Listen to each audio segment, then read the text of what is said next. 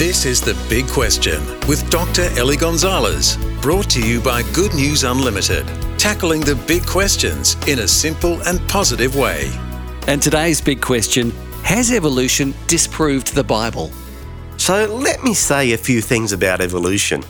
To disprove something, you need evidence. The idea of evolution itself isn't evidence, and no one has actually found any evidence yet to prove evolution. What I mean is that we can talk in a general way about how evolution might have happened, but no one has ever observed anything that could be called evidence for it in a scientific sense.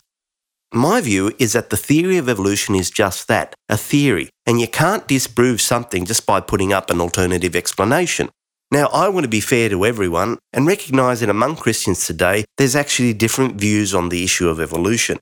I know Christians who believe that evolution and the Bible are compatible at some level.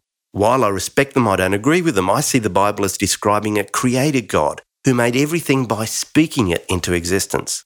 Now, how do you disprove the Bible?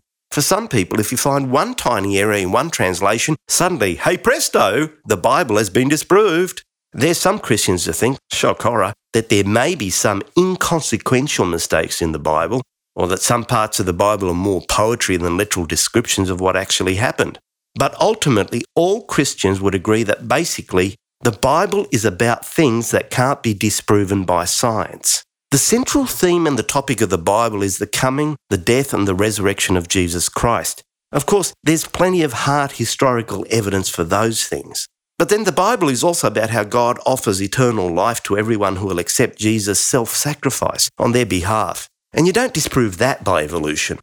And I think that it really comes down to a clash of worldviews, not a clash of evidence. The fossil record, for example, stays the same, but it's your worldview that determines how you interpret it. After all, no one was actually there to see it being made. So in the end, I don't believe that evolution disproves the Bible, but neither does the Bible disprove evolution. Instead, I reckon it's all about the support you have for your worldview and what it does for you.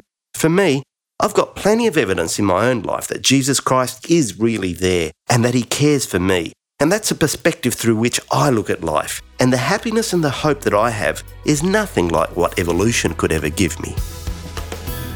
For more, contact goodnewsunlimited.com.